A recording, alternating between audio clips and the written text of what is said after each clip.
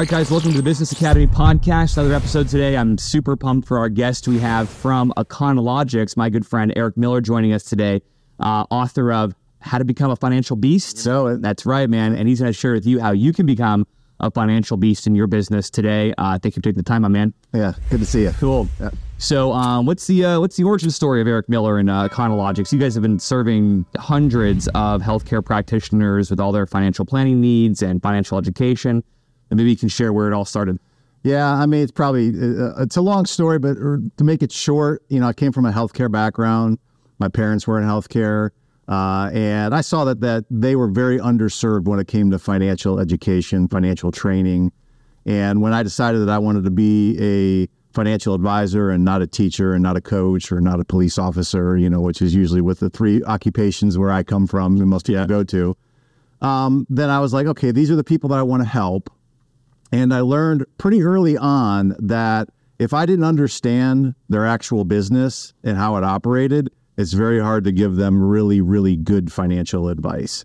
So as we first started our practice, it was, wow, I mean, I have to understand, where does their profit come from? How do they improve the value of their business? Because their business is their biggest investment, right, by far.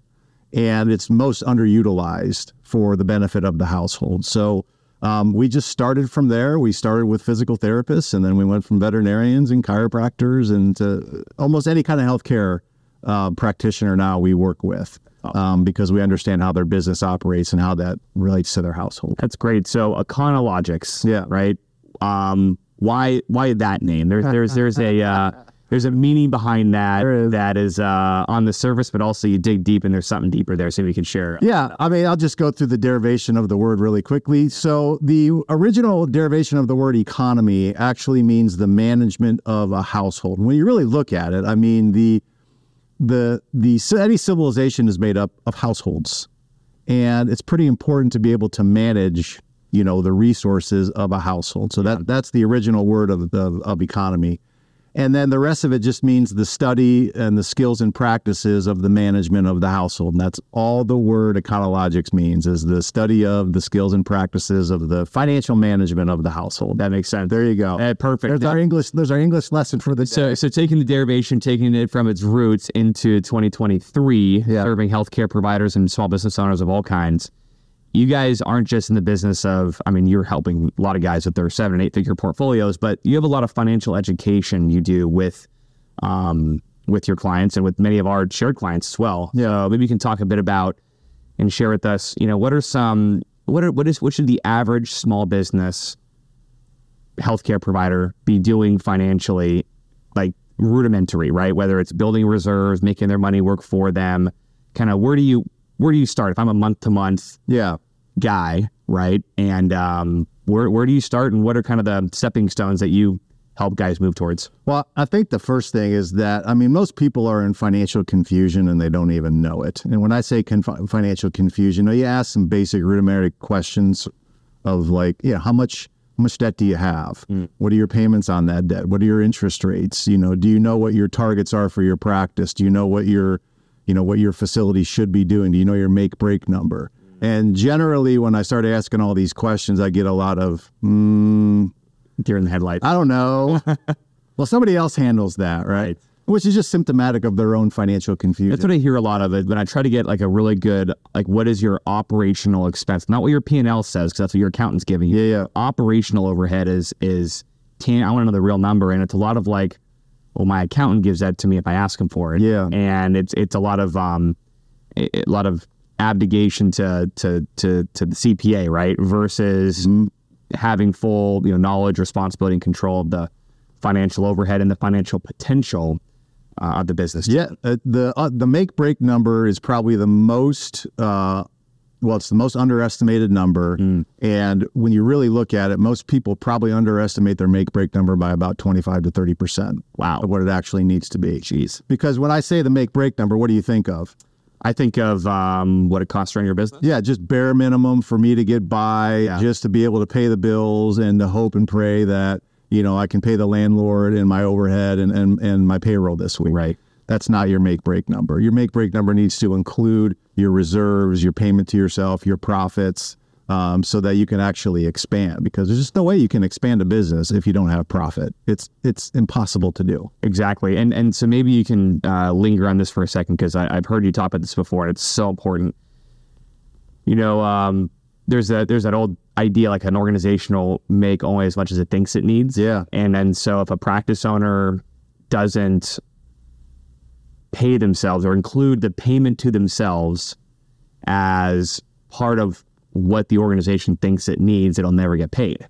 Correct. Why is it so? I mean, how do you? I don't know how do you structure, but why is it so important that a practice owner should be paying themselves as part of that make break number? Yeah, and a lot of them pay themselves, but they pay themselves as practitioners. So you'll see a lot of people, a lot of practice owners will pay themselves the $50,000, $60,000, $80,000, $90,000 as practitioners. But you know as well as I do, they have an owner responsibility, they have an executive responsibility. Where does that go? Why aren't you getting compensated for that? You're doing the function. Why don't you pay yourself for that? So these are all things that you have to kind of incorporate into the system and the planning needs of what the organization actually needs. And the way I look at it, if you look at corporate America, Yep. You're going to find that most of these big corporations have parent companies, and they own like junior companies, subsidiary companies, and they pay a management fee of generally 10% to the parent company. So I look at the same way. Your household is your parent company. The business should be providing not only what your actual work is as a practitioner, but it should be paying you, because you started this business. Right. It took a lot of risk to do that. Your names are on all the mortgage notes. If the business gets audited by Medicare, who's going to pay the bill? Right. So you take an enormous amount of risk. So you have to make sure that profit is going to the household so that you can build other income streams, have reserves, protect yourself. I was having a conversation with David Seagraves. Yeah. He's a good friend of ours here at the Business Academy. And it's funny, he's built like an 8-figure network of clinics, in a very short amount of time. And you hear the way he talks. He now he's not a practitioner, which is probably why it's at times is so good at running his business. He's a business guy. Yeah. But, he made a point that, you have to, you can't expand without capital. Correct. You can't grow without cash flow. And so if you're afraid to sell, you're afraid to build a profit, or you're just not making the effort to do so or learning how to do so, that's probably more important. If you're not learning how to do that, then you're always going to be small unless you have a proper rainy day fund there to take care of the business just in case. You're paying yourself, but also you're building enough cash flow to have capital to build something else. We're not Silicon Valley. We're not getting a $5 million, round one seed funding for our practices. We have to build it from scratch, and create our own cash flow. So, and we can't depend upon government assistance, every time that there's a crisis either. Exactly. So yeah, that's a very good point. So so we understand the value of building, obviously excess cash. We know our make break. Yep. We're building a reserve fund. We are paying ourselves the proper management fee on top of, what the you're getting paid as a clinician. Okay, the practice is now moving forward. There is a sustainable profit. The doctor is getting closer to phase 2, which is where many of our Business Academy clients are at.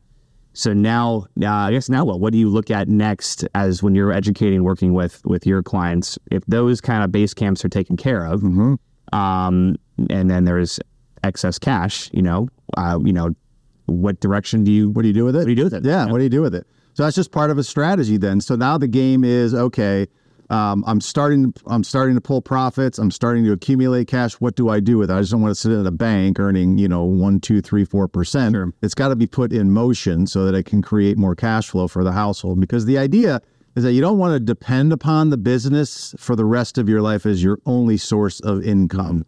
So now if you can take these profits, you can start investing in other areas, which, include real estate. It includes, typical wealth management, stocks and bonds. It includes, maybe other businesses, other ventures, or whatever it is that's like that you like to do, or that or you have some competency in. Just don't throw the money towards things that you're just like, well, my Uncle Joe said this probably would be a good investment, so we'll try this. Yeah. You know how hard it was to make that money, so you want to make sure you understand where it's going. So that's usually the next phase after that. And as you know, as the empire grows now, it becomes more important to manage risk, where a lot of people don't think about that. It's like, hey, the bigger that you get, of course, you're going to be now subject to attacks. Right. Because that's going to happen to everybody. Yep. You start getting to a $5, $6, $7, $8, $9 million clinic, you're going to get sued. It's just the way of the world right now. So now it's like, how do I protect all this stuff? So you definitely go through different phases. Interesting. As things go.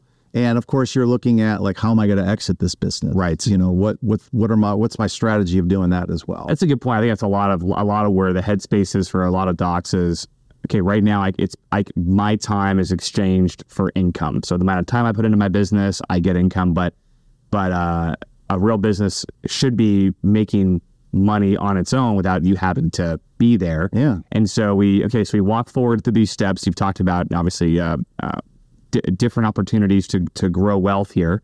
Now we're talking about an exit. What are some things that you found and you've educated your clients on what you should have in place to have a good, well-rounded business that has the highest profitable exit?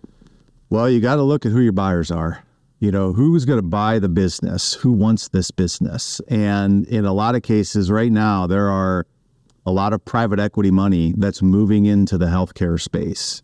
So private equity basically is private money. Yep. They form these management groups that go out there and try to buy, different kinds of healthcare practices, whether it's chiropractic, whether it's veterinarian, whether it's physical therapy, whatever it is. Mm-hmm.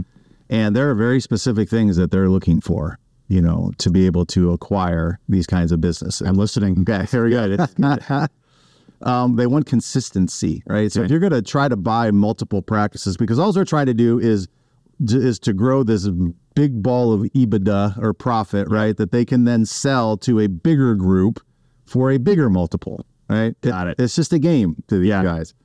So if you're trying to sell your practice, or if you want to sell your practice for maximum value, and you don't have to sell to them, but I mean, this is the way of the world. It's a nice benchmark, whether you're selling them or not, because they know if they want this, then of course it would be valuable for anybody else that's buying it too. Exactly. So I would say, number one, the business can't just be dependent upon you.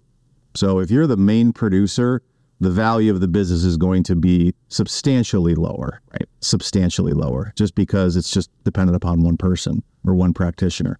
So having multiple practitioners obviously is going to be important. Yeah. Not just you that's doing all the production. Got it. I would say making sure that you show a fairly low turnover of key personnel. Because what are they buying? They're buying a group of people that are coordinated. I mean, there's a lot of value in that. So if they see that there's a ton of turnover and, that's a toxic environment and, everyone's yelling at each other, then number one, you'd probably get no production going on anyway. True. But if they see that, that's like, okay, that's a good indicator. How well known is the practice in the community? How well have you done your promotion? Financially is probably the most important thing. Is how profitable is the business. If you're running at a 5% margin, a 10% margin, the value of the business is going to be based upon your net profit. Right. So it's got a ton of different, names that people call it, but that's really what it's going to be based upon. So they usually take a multiple of that. Okay. And that can range depending how big you are. Right. If you're 4 or 5, if you're like David, the big range right there, you could get, a 9 or 10 multiple of your earnings. So if you're doing 600,000 or 700,000 of earnings, then you can do the math. Makes sense. I imagine there's the value on paper, which is what you're discussing there towards the latter, but then you almost have a bit more negotiating leeway when you have an operation that is stable, like you said, consistent, doesn't rely on you, and has a good team that's going to continue with them, because they want it as plug and play as possible. That nets a bunch and they can build it up and flip it. Yeah. And even if it's for a private buyer, another physician, the more they can walk into it without having to fix a bunch of stuff. Correct. The valuable it is. I always compare it to like, when you're looking at buying a home, you can buy a house that has a value on the market based on its location and based on different parts of it. But if it needs a rehab, it needs a lot of work. Yep. Then the value of the home is lower versus something you can walk into, it's ready to go and needs minimal fix-ups. Correct. I'd say another big thing too is your patients. Like, are you seeing new patients? Is your new patients growing as opposed to going sideways or going down. Like, who wants to buy something that's going sideways or going down? Well, they'll buy it. They just won't give you max value for it. Right. So that'd be another really key indicator right there of how well the value is going to be. That makes sense. Now with that being said, you wrote a book. Yeah, right? I did. You're now a writer. I'm next in line. I got to get the same thing done too. But you titled it, becoming a financial beast. Yeah. So, how do you become what's the first thing we all can do to become a financial beast? What's the either mindset or actionable thing that every practice owner can start doing to get more into their beast mode when it comes to their money? Well, I named that. I didn't survey it very well, but I thought it was cool. Yeah. I was like, well, the biggest YouTuber is Mr. Beast. That's right. So it's like, it's a great word. What is a financial beast? I think it's, to me, it's someone, look, we all complain about all the external factors out there that are affecting our wealth, and they are. I mean, we have, the monetary system is crazy, the tax system is crazy, healthcare system is crazy. All these systems are crazy. Yeah. They're extracting wealth from everyone. But when you really look at it, 99% of the financial condition that you or me or anybody else in is an inside job. It's what we're doing that's affecting that. Yeah. So I look at, financial beast is someone that simply has control over their environment, over their financial environment. And they're doing all the right things to be able to dominate and conquer at least their little sphere of influence. So it kind of starts there with like the idea that, I can control my outcome. I think that would be the first place that it would start. Totally. It's so easy to complain about inflation at 6, 7, 8%, and the Fed's printing money, or interest rates are going up, or I put my money in crypto and I've made all this money that I lost all of it, or this, or my, or Aetna or Blue Cross isn't raising reimbursements on pace with inflation, which they're never going to do. Nope.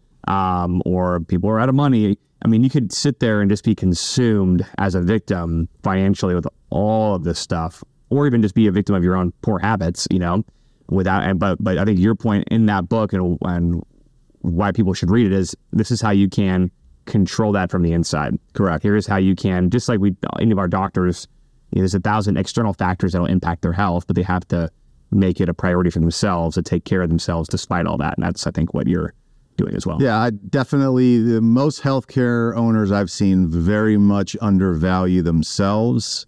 And that causes it, because they're usually the last to get paid. Right. And which is such a because everyone out there thinks, these greedy business owners, they're always the first to get paid.